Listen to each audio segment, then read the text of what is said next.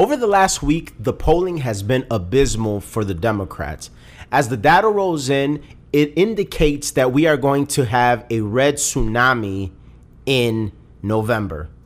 Now, you might be asking yourself, well, just a few weeks ago, or a little bit more than a few weeks ago, we talked about how the red wave was potentially turning blue due to the issue of abortion.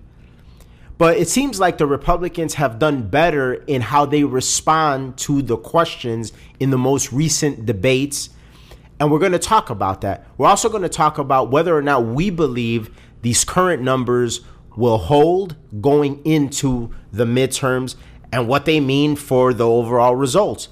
Then we're going to talk about an article from USA Today where it talks about the soaring costs of living, renting, mortgages because of interest rates, but predominantly renting aspect, and how those people that are currently renting have lost faith in the system, or so they say. And then we're briefly going to discuss some developing articles. We don't know how true it is. It's sort of more so in the realm of rumor that Biden is considering putting a halt to Elon Musk's Twitter takeover due to national security reasons, which, if that is indeed the case, would mean that we are in a communist nation. Let's get into it. Yo, this is Hanging with Apes, an Audio Apes podcast. Real talk, real topics, no limits. Audio Apes, music with no boundaries. What's up, everybody? This is K Cartoon. This is RX Phonics. We are the Audio Apes, and you are officially Hanging with Apes, a weekly Tuesday podcast where we discuss trending topics and current news with a philosophical and comedic flair and our take on it. Two guys from the south side of Chicago. There is explicit language at times, so be advised. Going over to our website, that's hangingwithapes.com. You can sign up for our newsletter. And if you want to listen to some really good rap and hip-hop, go to any major music streaming platform, type in Audio Apes, and our catalog pops up. It truly is the best. It truly is the best. Like always, if you're listening to us on Apple or Spotify, give us a 5-star review. It helps us out a lot. If you want to help us stay independent, you can go to our website. You can donate an amount of your choosing or buy some merch. And if you know somebody that would be interested in the things that we talk about, please share the episode with them. We're on all podcast platforms. So lots of interesting things to cover. We've been covering the midterms. We've been documenting it better than the mainstream media. We've been giving you perspectives that you're not going to find anywhere else. And in this week's episode, it's not going to be any different because we are, 2 weeks away from the midterms, and it's almost time. It's almost time. So we're going to see how much of the things that we've said will if our predictions are right, the things that we said come to fruition. It's going to be interesting. And now if you notice, we have changed as the information has come in, but that's what any good commentator does. That's what any good analyst does. That's what any good journalist does. Yeah. They change with the change of information. That's one of the things, it's a little bit off topic, but that's one of the things that I think Ron DeSantis as a governor is so great as with the virus, when information came in and it started to develop, he treated his state according versus everybody else wanted to keep their state locked down permanently. So that is the way that we operate here. We operate in a way and in a capacity where we filter the information and then we disseminate it according to how it's coming in. Yeah. And it's important to say that and preface this particular segment with that, because some weeks ago we were talking about the red wave potentially turning blue. Now it's not looking like that, and the topic of abortion, the issue of it, it seems like it's very much fizzled out. What do you think is the main contributing factor to the shift in the numbers? I think, well, when we did that episode, I think it showed, first of all, like you said, we keep it real. And as the audience, we'd be doing you a disservice to tell you, oh, hey, everything's going to be a red wave. And then there isn't, first of all. So being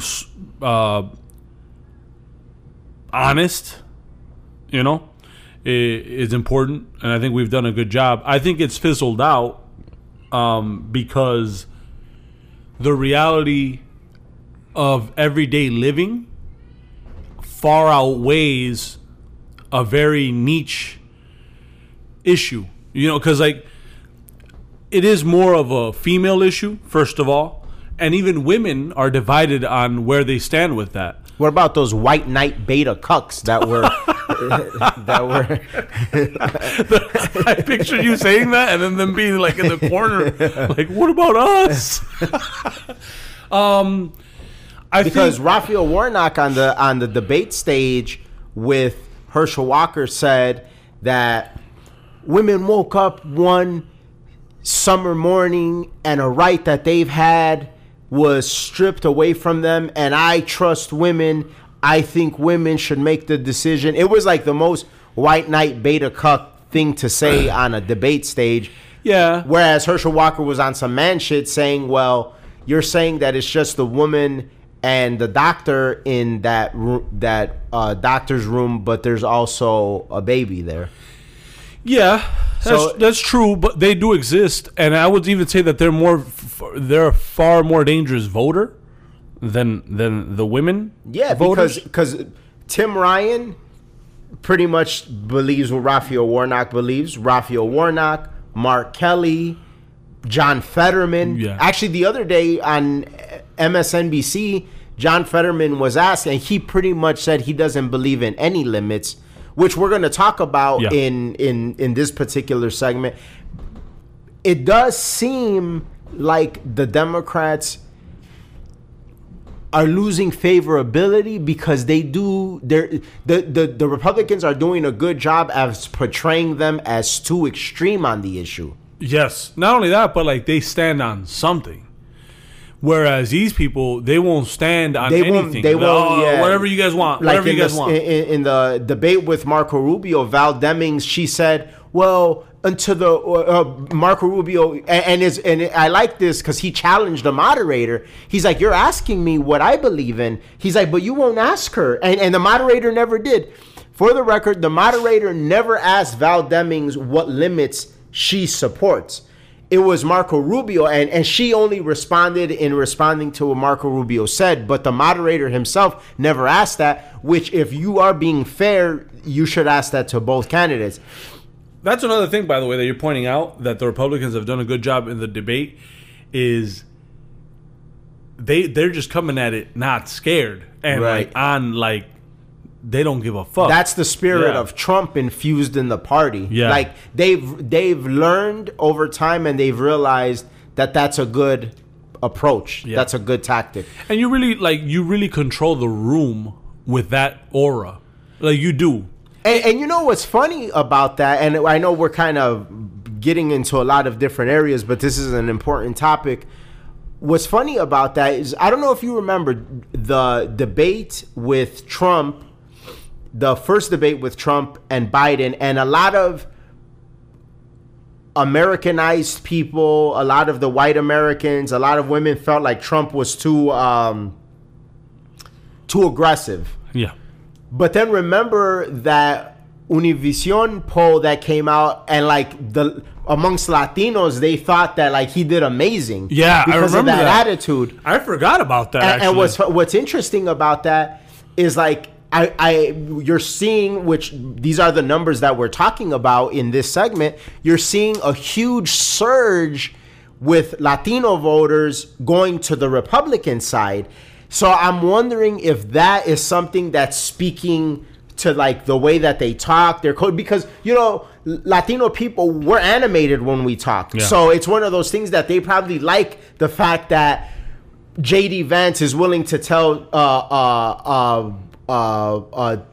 Tim Ryan, that 10-year-old girl that was raped, that was your fault because you didn't secure the border versus the Romney Paul Ryan approach of, oh well, Yeah. you can't punch down, Yeah, and the guy who broke through that whole thing was Trump because, exactly. Supposedly, you're the most racist president of all time. So how did you do better with Latinos than how many presidents, Republican presidents before you? How did you do better with black voters with all these Republican presidents before you? Like, if you're the most racist motherfucker, like, how did your message still get through, and how did you get people to vote more for you? I mean, you still lost the demographic. Like, but you gained in voters. Like, it's crazy. According to NBC, Florida Democrats fretting over Republican Governor Ron DeSantis' popularity among Latinos, saying they are boosting his chances of becoming the first Republican governor in 20 years to win the traditionally blue Miami-Dade County. So, the first governor in 20 years, because granted, Florida has been red as of recent, but not because of Miami-Dade County. No. So the idea that he could win Miami-Dade County, or the fact that they're even scared about that shows a huge shift. Yeah. Now, quick question, because I didn't actually get and to you watch. And I, remember, we not that long ago, you and Vince, we were in Miami, which is the Miami-Dade County. Yeah. Well, we went to Fort Lauderdale, but we drove to Miami. Yep. And it's a leftist place. Like, there's a segment of Cubans there that vote conservatively, but the vibe of it is a left. It's a left vibe there. Yeah, for sure. And I want to ask this question because I didn't get to watch the debate. You told me he did phenomenal. Yeah. Did you notice a difference in his debating from the primaries, versus Trump, heading into now? Did he learn? He learned, and you could tell that he's setting himself up. Either, I think he feels like there's potential to be able to run in the future, or maybe get like a Secretary of State spot or something like that. He'd be good for it too. 100%. And what's interesting is Val Demings, on one of the riffs that Rubio went on in regards to foreign policy, Val Demings, she said something like she tried to come off as belittling, but it just didn't work. She said something along the lines of, Rubio, who knows so much about foreign policy, and he's like, well, I'm on the intelligence committee. That's my job to know this stuff. It's like, it's like, bitch, like, I'm supposed to know this stuff. Like, you're trying to. I don't know like what point she was trying to make, but he flipped it on her. It sounds probably like she was trying to be like, get off your high horse, like, you know shit. And I was like, well, no, I'm not on my high horse. This is my job. Exactly. And I take it seriously. Exactly. And it's like and the way that he flipped it on her is like, yes, there's more to American life other than everything is racist and abortion. Because that's the shit that you guys are on, Yeah. He didn't say that, but like that, literally the Democrats, that's what they're running on: abortion, and everything is racist. And that's the thing. Again, to go back to that to the original question you asked, I think like I feel like an abortion issue, right? Which in the beginning of the year, that was like the talk of the year. Where it falters is like there's no denying that your money just ain't going that far. So as you struggle, right? It's like the whole Paul Joseph Watson. I think maybe he coined it the current thing. Yeah. Everyone cares about the current thing. It's like you could care about the current thing to an extent, but you really don't care. And we've had this conversation before about how you're programmed by the news to care about the current thing. But then there's the waking up, driving to work, working hard, filling your tank, going to get groceries. Yes, all that. And then when by the time that it's payday again, you're like, fuck, I can't. I needed this. Yeah. Whereas before, you might have been like, oh wow, it's a little bit more comfortable. This is cool. Like we're in a good I have spot. money for an abortion. Right? Exactly. That's perfectly. That was perfectly put right there. That's in a Maybe nutshell. that's why they're so worried about abortion now, because they don't have the money. Inflation is eating the money for the abortions. Exactly. Oh, yeah, now we get it. We're sorry. We didn't realize. If somebody would have said that, maybe we would have been a little bit more empathetic. Let the red wave resume. But did you see that interview? I don't know. I can't remember what network it was on.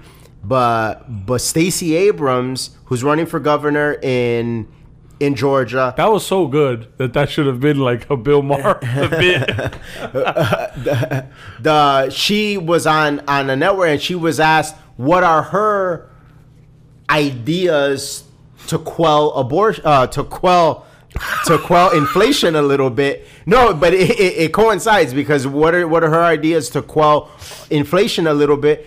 And she essentially answered abortion. Exactly. I mean, that's all they know to say. That's all they know to do. That's all they have right now. And they know that they're dying on that hill because they know, like, fuck inflation, it's fucking us up. Fuck the Saudis, they're not willing to work with us. Fuck Biden. OPEC is cutting production. Yeah. So and OPEC is the one who dictates shit. Like that, you just have to. So if you're not good at your foreign policy and you're not good at politicking with these people, you ain't gonna win. And I don't know. Maybe support an agenda that you don't have to rely on them. And well, you know what's crazy? It just came to my mind. I remember when Trump was working with the Saudis and things were going great, and then the whole journalist thing, right? And they were like, "Oh, you gotta stop! You gotta stop!" What happened to that? Yeah. What happened? Like, I thought you guys, why are you guys so worried about the Saudis now? I thought, like, no, don't do any business with them. Let them do whatever they're going to do. What happened? Oh, yeah. You can't negotiate now, can you? Or what happened to, quid pro quo is so bad, but you got reports saying that Biden told the Saudis don't cut production until after the midterms. Yeah. What? Which is so wild, because that is an utter display of, yeah, fuck the American people. Yeah. But let's just, let's do some political theater so these motherfuckers could vote the way we need them to vote. That's what I'm trying to win. That's all I care about. We must remain in power. And so now you have Biden doing press conferences about how we're going to tap into the oil reserves some more. Really what he's saying is, fuck, we're on our way to losing this shit. And this is all I have. We're going to tap into reserves that are really meant for emergency purposes, not for your political emergencies, but I don't know, maybe if there's a war or whatever the fuck happens, that's what that's supposed to be for. Why do you think it's so hard for the Democrats to draw a line in the sand in regards to where they stand on abortion in terms of limits? For instance, Val Demings in the Marco Rubio debate, she said until the point of viability, which essentially it's such a vague thing. Even Rubio pointed it out. Essentially, it means to, like, up until the point that it works for the person. So that could be anything. Mark Kelly said, well, I believe in the limits of Roe versus Wade, which Roe versus Wade didn't really set limits. It was just that, like, well, abortion is legal. Tim Ryan didn't really specify any limits. John Fetterman essentially said up until 9 months. These are all battleground. Well, I don't consider Florida too much of a battleground when it comes to the Senate, but the other three, Mark Kelly in Arizona, Tim Ryan in Ohio, and John Fetterman in Pennsylvania. Those are battlegrounds, and all of them right now are in the toss-up column. Well, no, the Ohio is lean red, but the other two, they're in the toss-up column now, which we're going to talk about, right now when it comes to these numbers and stuff like that. You would think, like, especially like in a place like Arizona where it still has many conservatives, you would think that it would benefit them to have some sort of line in the sand. Well, I mean, you should, and I think that especially knowing that Roe v. Wade was overturned because there was no line in the sand on what is life. Yeah. So if I were a Democrat who believed in abortion, my job is to sit down and be like, well, okay, what legislation can we pass where we decide what life is, at what point, when it comes to a human life, like a baby?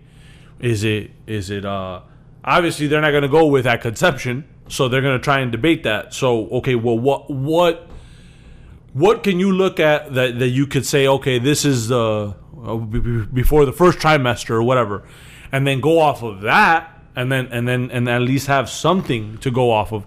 But you're just saying, well, up to whenever you can. So that brings up a very interesting question. And I was actually having a talk with somebody about this the other day. So this is more in the philosophical realm. What do you think is a more free way of... What do you think is more conducive to freedom? The Lindsey Graham bill that says, well, we believe that abortion is cool up until 15 weeks across the board, right? Yeah. So that means that, like, a place that maybe was going to ban abortion completely, now they'll be able to have abortion until 15 weeks. Yeah. But then a place like California and New York, like, which is almost until 9 months, they're going to have to drastically reduce how long they allow abortions down to 15 weeks. But there's abortion allowed across the board, but it's limited. Yeah. Or every state do it how you want. In California, you motherfuckers want it to 9 months. New York, you want it to 9 months. Here in Illinois, it's almost into 7 months. And everywhere else, it's a lot less. So, like, which do you think is more conducive to freedom? I think the way the republic is designed is better state by state. I think so too. Yeah. That's what I was saying. Like, I think so too. But with the introduction of that bill that Lindsey Graham is pushing, it does pose an interesting question because and it almost makes it where it's an interesting strategy going forward, because it's like, on one hand, you can argue California is not as free anymore. Like, let's say that thing were to pass. California is not as free anymore when it comes to the issue of abortion. But, like, a place like Texas is more free.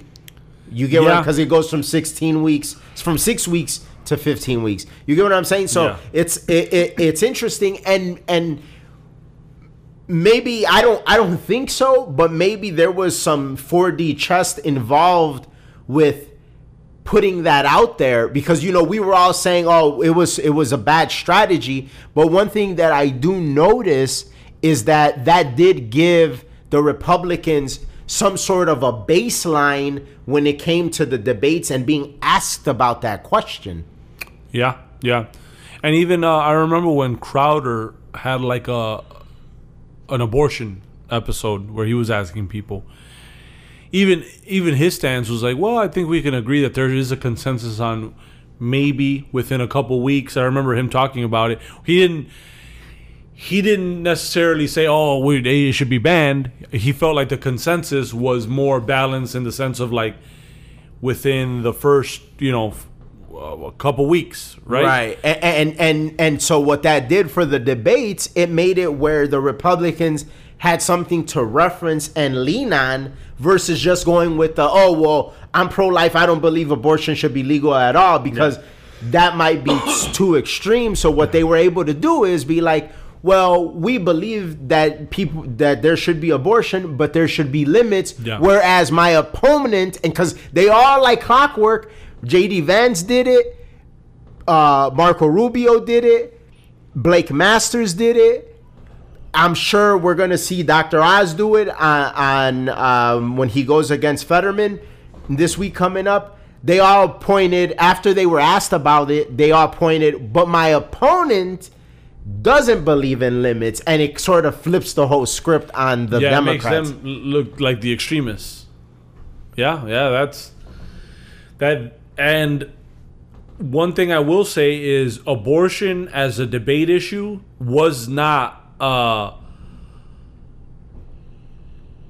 pothole for Republicans. It ended up becoming a pothole for the Democrats, which is like the number one thing that riled the Democrats up. They're like, oh, the abortion, and everything started turning, it might go blue. And so for you to be able to survive that little wave in the debate stage and then sway it and already debate better than the Democrats. Because mind you, we did the episode. This episode that we're doing now is episode 307. Episode 301 was titled, Is the Midterm Red Wave Turning Blue? Yeah. So that's not that long ago. Yeah. What is it, 6 weeks? Yeah, 6 weeks. That's a month and a half. And a half. And there's been such a drastic shift. So much of a shift that I'm going to go over a few numbers with the audience right now. And we're going to see how bad it's looking. So right now, as of today, according to RCP, Real Clear Politics, Joe Biden's disapproval rating amongst the general public is 11.3. That's just generally speaking. Yeah. Now, if you look at when Obama had, if you look at the numbers of Obama's approval rate, that means let me backtrack a little bit because it's a lot to go over. So Biden's disapproval rating is 11.3. His approval rating is 42.6%. His disapproval percentage is 43.9. So 53. I'm sorry. So 53.9 people percentage of the electorate disapproves. 42.6 of the electorate approve. Now, and the spread of that is obviously negative 11.3. That's 42.6. Obama, when he had his red wave, that was really a red tsunami for him.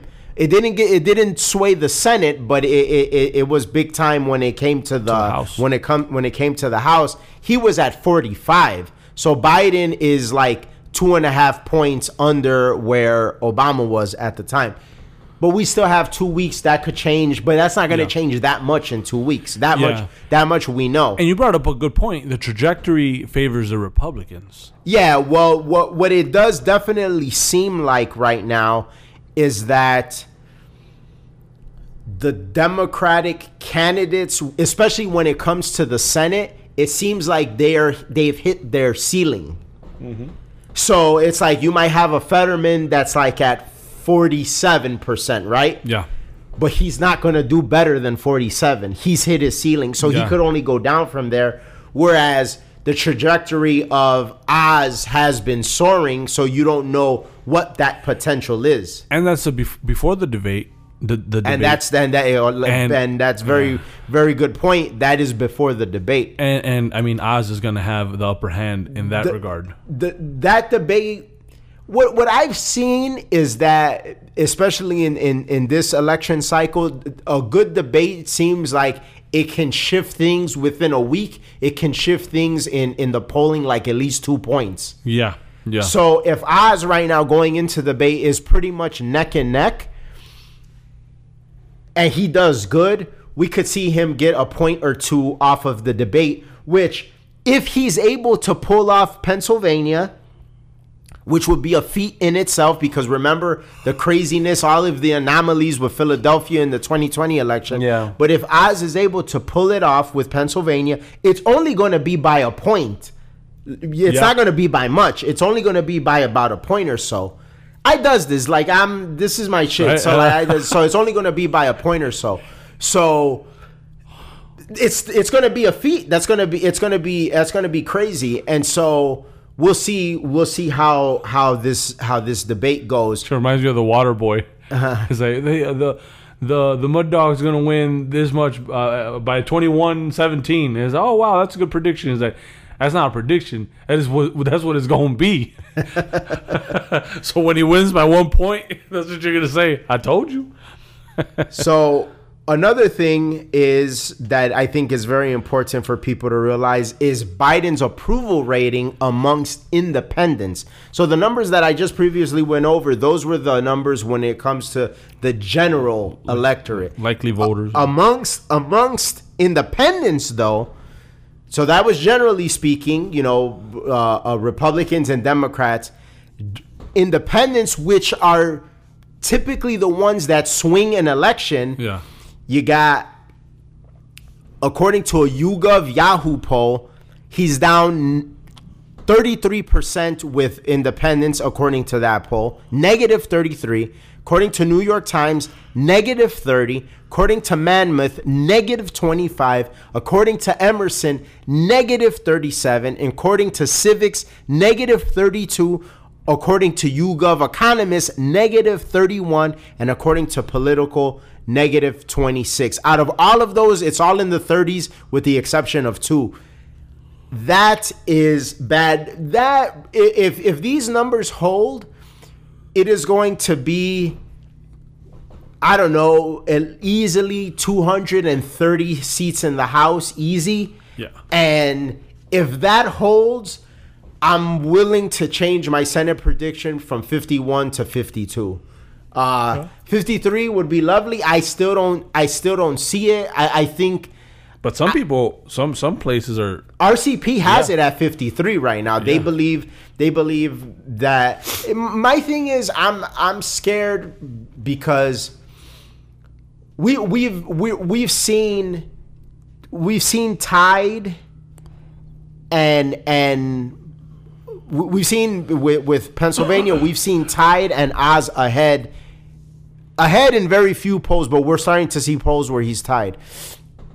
In Georgia, we've seen Walker tied. Yeah. And he did really good in his debate. In Arizona, we have not seen a lot of tied. We still have mostly Blake Masters down by 1. Yeah. But who knows how much that could change in, again, 2 weeks. That's going to be close, too. That's also probably going to be by like a point or so in Arizona. Yeah. And a lot of them, that independence on Biden poll, it shows that like the Republicans leaning on linking the Democrat with Biden. Great tactic. It's like the best tactic you could do. Great tactic. Because you know that he's not popular, so you could get some votes. You know that he's not popular, and he's been fucking shit up. Shit up. So, like, you point to the senator who's voted with Biden to add 87,000 IRS agents. You point to the senator that's voted with Biden not to secure the border. Yeah. You point to the senator that's voted with Biden to do all of this crazy spending. Yeah. You know what I'm saying? You vote. You point to the senator that's he didn't vote on it because Biden did some stuff that he doesn't even really have the authority to do. But you point to the senator that's agreed with the notion of Biden canceling student loan the way that he's done, which is interesting right now because before we get into the next segment, the idea that the student loan debt, I don't know if you saw, a federal appeals court halted it. Yeah. Which I want to say, if I'm not mistaken, it was Clay Travis from Outkick not that long ago that said that he thought that the whole thing was like political theater. He if I'm not mistaken, it was him. He said that it's not going to pass, it's not going to go through, and they're just using this as a way to give voters.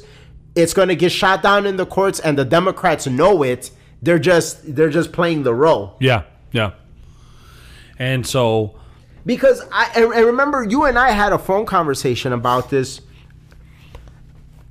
I think they want to keep that issue alive because it's something that they can use to keep making promises that they're not going to fill. Well, yeah, because if you pass it, how many people are right on the brink of like let's say there's people out there that owe like $12,000 in student loan debt, or the ones that are going to get $20,000. Let's say there's people out there that owe like $22,000 in student loan debt. Yeah. They get the $10,000 cleared or the $20,000 cleared, and that $2,000 remaining dollars, they're like, oh, you know what? I'm just going to pay it, knock it out, and I'll be done with it. Yep. That's that many people on the next election cycle. You can't promise to clear their student loan debt. Yeah. It's like you kind of have them by the balls when you leave the student loan debt active. Once you cancel it, well, they may not need you anymore. That they may be a single issue voter. There's plenty of single issue voters out there. Yeah. That's what Obama did with the DACA recipients. Yeah. He's like, all right, cool, we'll do this little bit, and then we'll stop and we'll forget about them.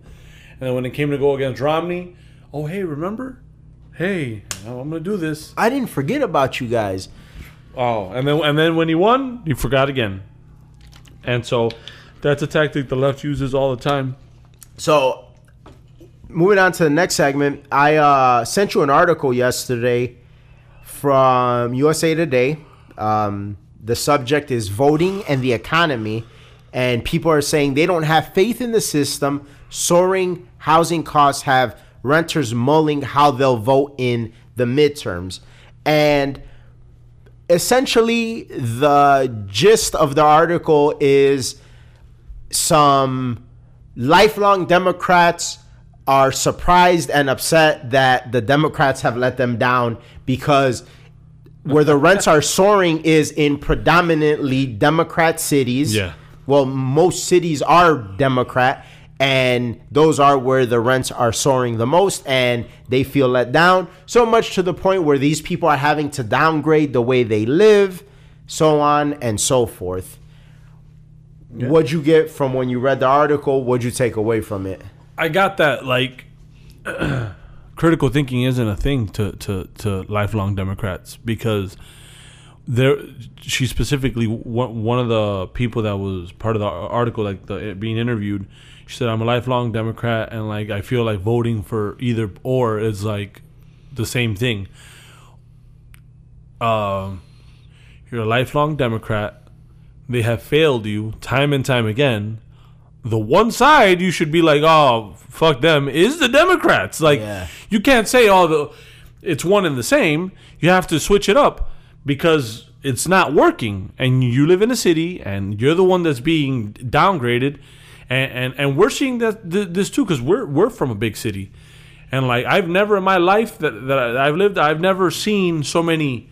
And I mention this all the time because it's just crazy. Like, you go downtown by the parks, there's tents everywhere.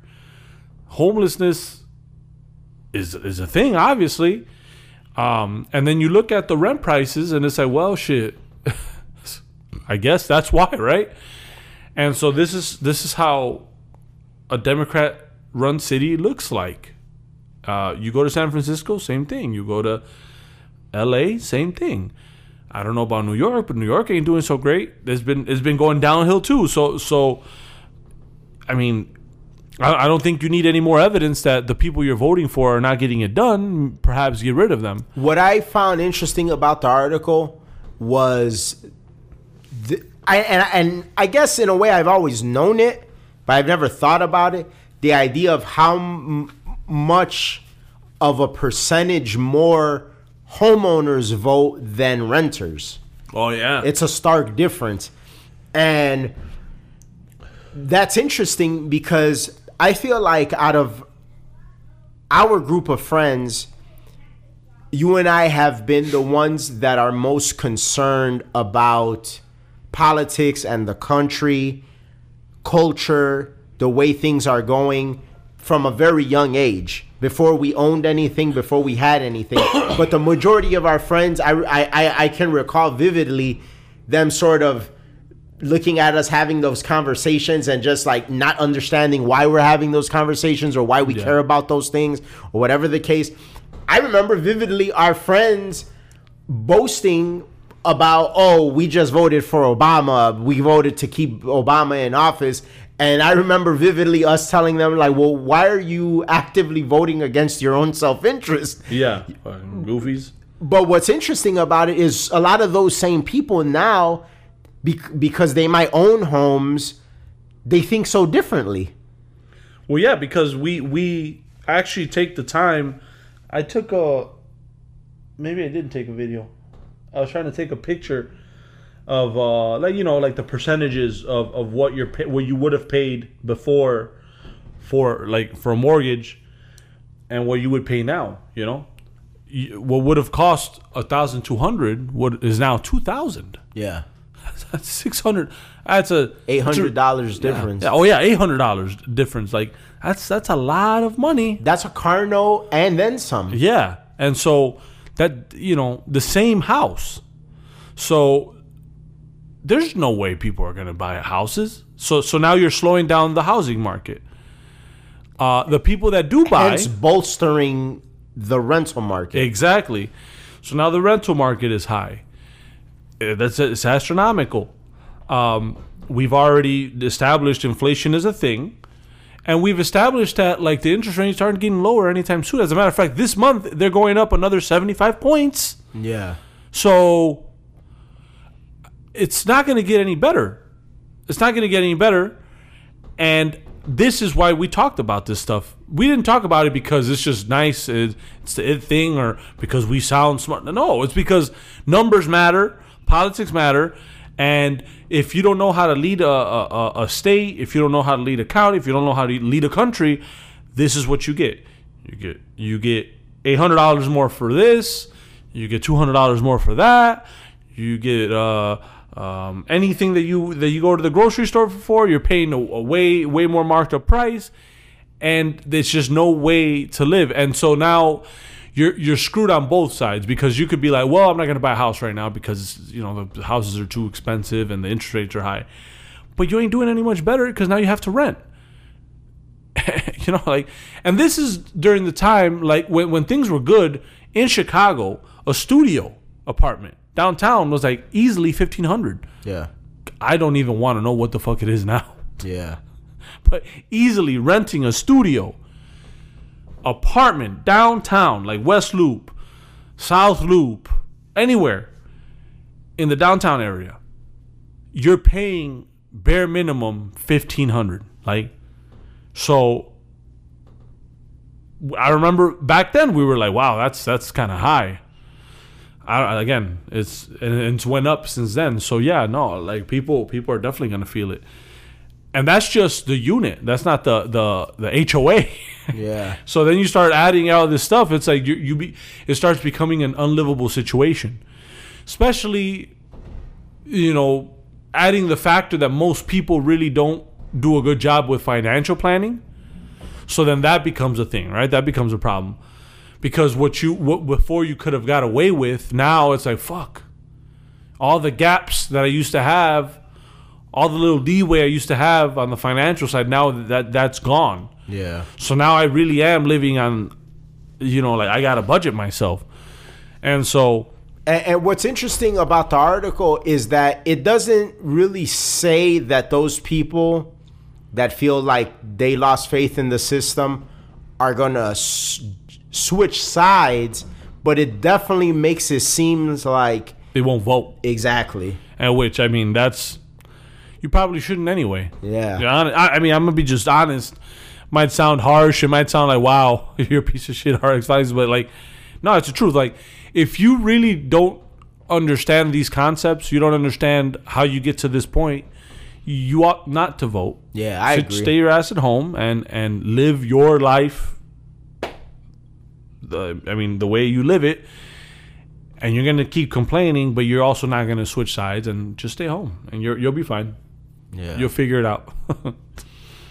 So moving on to the few little headlines circulating. We don't know how true it is. That'll be crazy if it's true. The idea that the Biden administration is considering halting Elon Musk's takeover of Twitter because of national security reasons.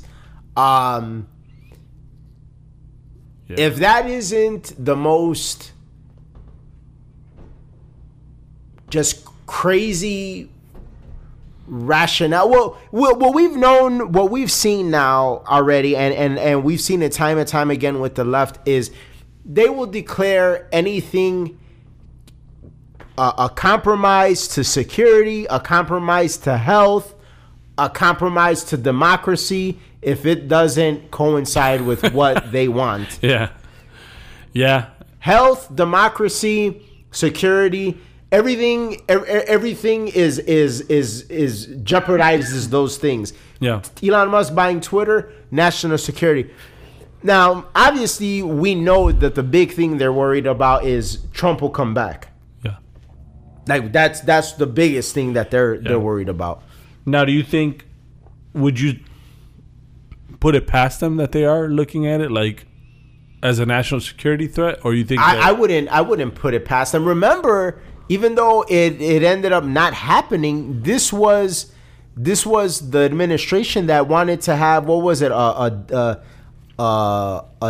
disinformation czar or something like that. Oh yeah. You know, this is the administration of that. Like, these are the people that think that there's such a thing as wrong think. Like, you shouldn't think like this. You can't think like this. So yeah, you think about this Twitter takeover by Musk, which is supposed to be happening. It's supposed to be finalized within the next week, which, like, what another gut punch to the left. The idea, like, right before the midterms, like, you might have a bunch of people that were banned just, like, coming out of the woodwork. That, and then also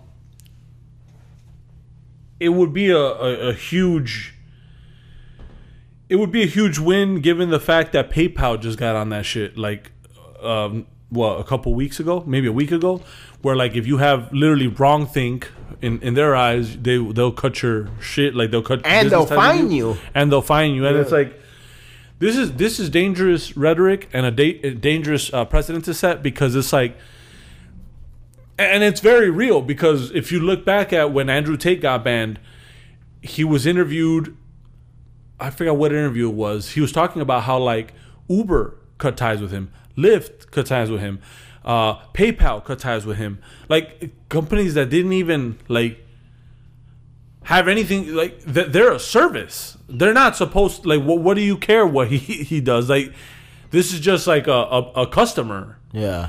But, like, it shows how scary it can be to rely on all these platforms the way that we do.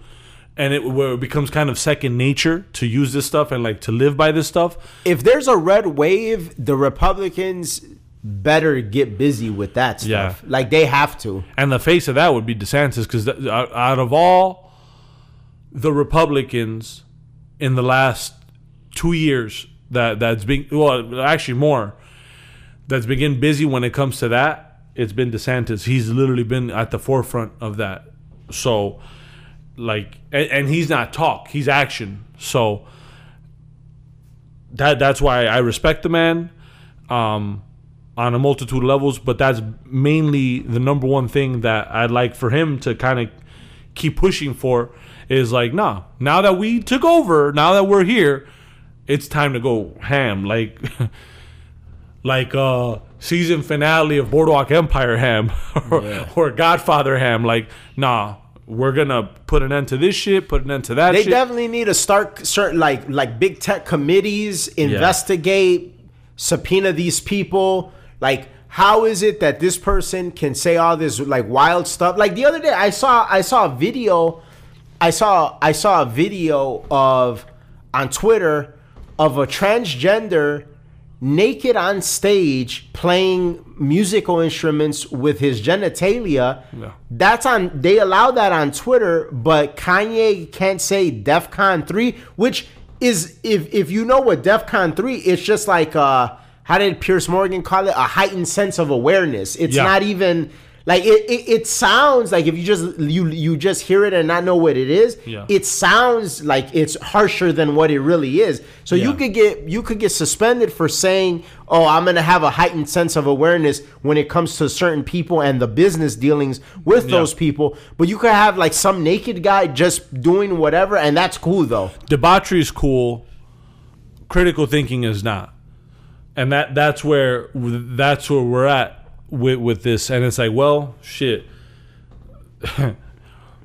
the remnants of all this shit have shown, like, within the last 8 years. Like, we've seen how it gets. We've been in the field for how it gets. Like, part of me thinks like that this is by design, like the way the left wants to operate. All right, keep poking pride and keep poking pride. All right, cool. George Floyd protests, lootings, really. Let's like city on fire, city on fire, city on fire, city on fire. The border, motherfuckers could come through. Fuck it. It's like it seems that it's by design, and so when someone dares to ask or dares to question, this is a threat to national security. If someone says, oh, well, let's not ban people for their ideas, like let's let them talk. Obviously, there's extreme limits, like there's extremities that you're not supposed to put on these social medias, and that's fine. I think everyone would agree, have certain things be blocked, but that's not what's happening, because like you said, transgender with his dick out. That's totally normal, right? On Twitter. Yeah. And that's like, there's porn on Twitter. But they're fucking Andrew Tate or Kanye West or Jordan Peterson question some of it. And banned. Or if you have questions about the election, you're an election denier, you're a threat to democracy. Yeah. It's crazy. Ask about the jab and how like the person, one of the people, I forget what. They were like one of the main people pushing the jab thing. Oh no, it's gonna work. I'm 5 times jabbed and we're good. And now you have the Ronskis, and it's like, what happened to like it works? It doesn't work. Now if you say that though, all right, it's misinformation. Misinformation. You'll get the little tag saying this might be misinformation. No, it's not misinformation. It's the fucking truth, because you can't hide the truth, and we're all looking at it in real time. So like, it's not like. How many times are you going to say it's misinformation when people like are clearly seeing it doesn't work? Yeah. So like all these triple, quadruple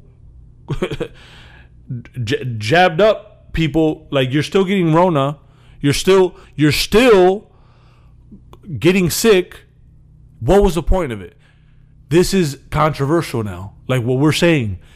This is controversial. That's scary. That's what it is. It's scary.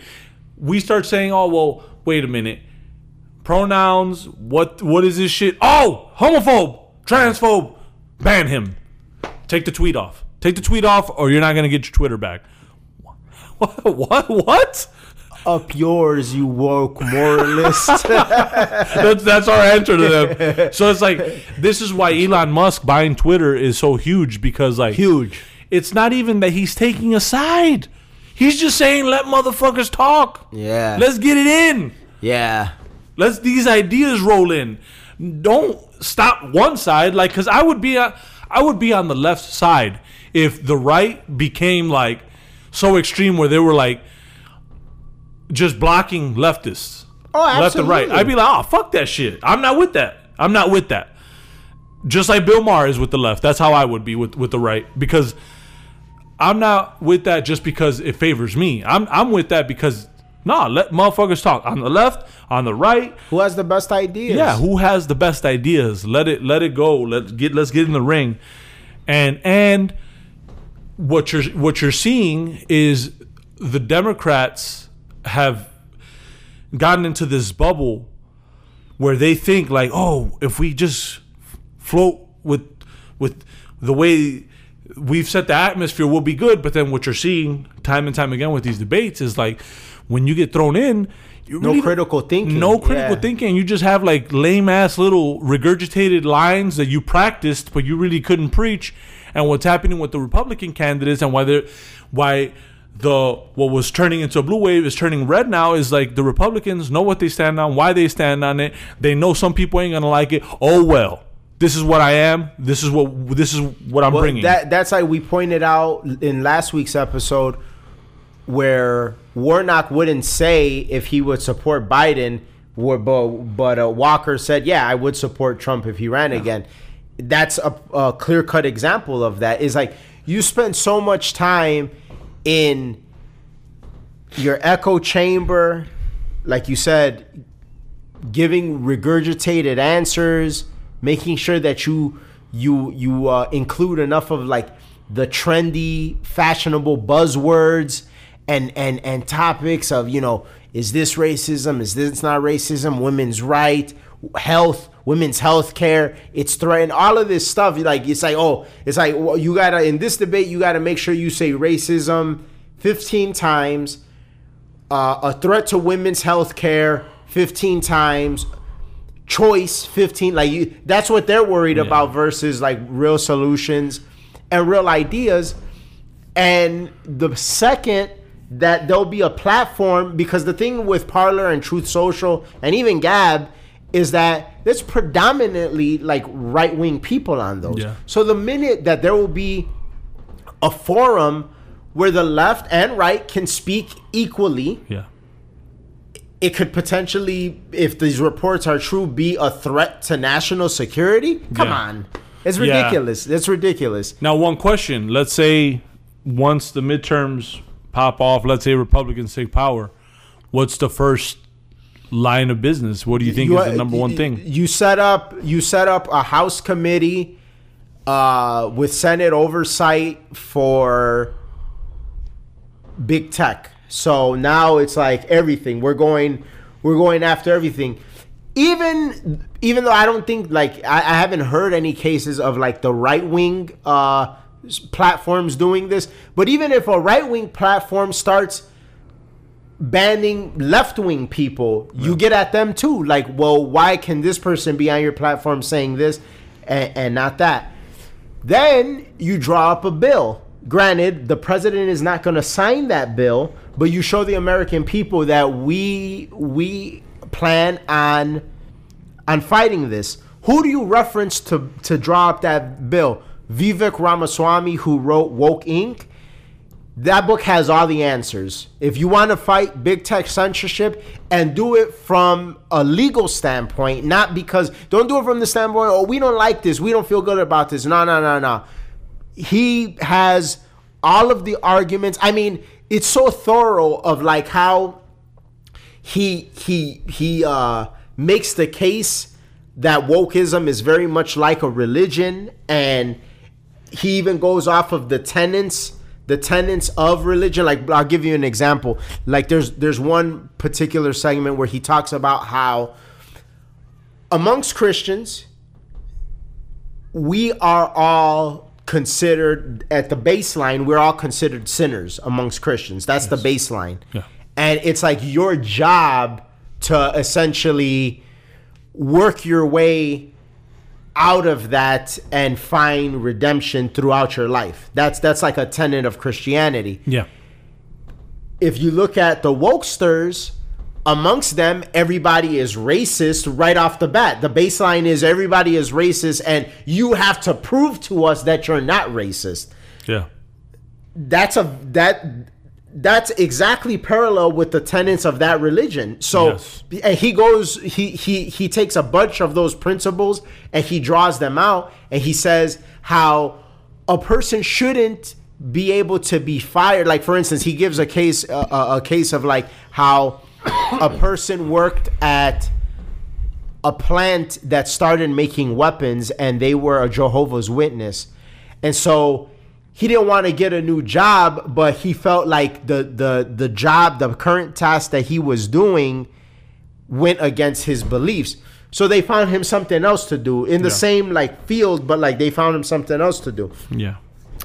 And so, because essentially the court determined you can't just fire this man without trying to make some sort of like accommodation for his religion. And also, you also can't, just like there's a standard, and he can't push his religion on you, you also can't push your religion on him. And that's the same thing what he was saying, like with woke companies. So like, for instance, like let's say like a baker is like a Christian, and he's trying to push his values on an employee that is not on that. He doesn't have the right to do that. He doesn't have the right to do that. So Vivek Ramaswamy, he makes the case that a woke company shouldn't have the right to push wokeism on their employee. Yeah, you know, like how James Damore got fired for Google for pretty much writing a report saying that yes, men and women are different, and they fired him for that. Yeah. So like stuff like that. So that's one thing that the Republicans need to do. Another thing is, I don't know how much power they would have over this whole 87,000 IRS agent thing, but at least they need to make it very clear and vocalize to the American people that they don't rock with it. Yeah. And you know, essentially at this point it's just gridlocking Biden. Like they're gonna reduce Biden to just being executive order president, but being able to really pass anything, he's not going to be able to pass anything. But they can start a lot of committees and get as greasy as the left was with Trump. Get that greasy with Biden. We're investigating your son. Yeah. We're investigating you. You might be impeached. All of that stuff. I'm not saying they necessarily have to impeach him. Well, I mean, necessarily, but like start talking like you might go down that route. They got to get like super greasy, and then you know, we'll see what the atmosphere is like in 2 years. Yeah. But they can gridlock him. Yeah. They can gridlock Biden. I mean, the economy is not looking great, and it's trending down. And so with them taking over, it's like, well, now that's your baby, Biden. And so let's say in the 2 years, let's say the Republicans win, and in 2 years Biden does so bad, it's almost like the whole, you know how when Bush was president, everyone like just saying Bush was just bad for business. Yeah. It'll be saying Biden or saying anyone that fucks with him that's bad business. So let's say a Republican president. Do you see any missed opportunities during the Trump presidency? That looking back, you're like, wow, this motherfucker really did sleep on this. The Republicans slept on this. That you'd like for them to kind of revisit and square away.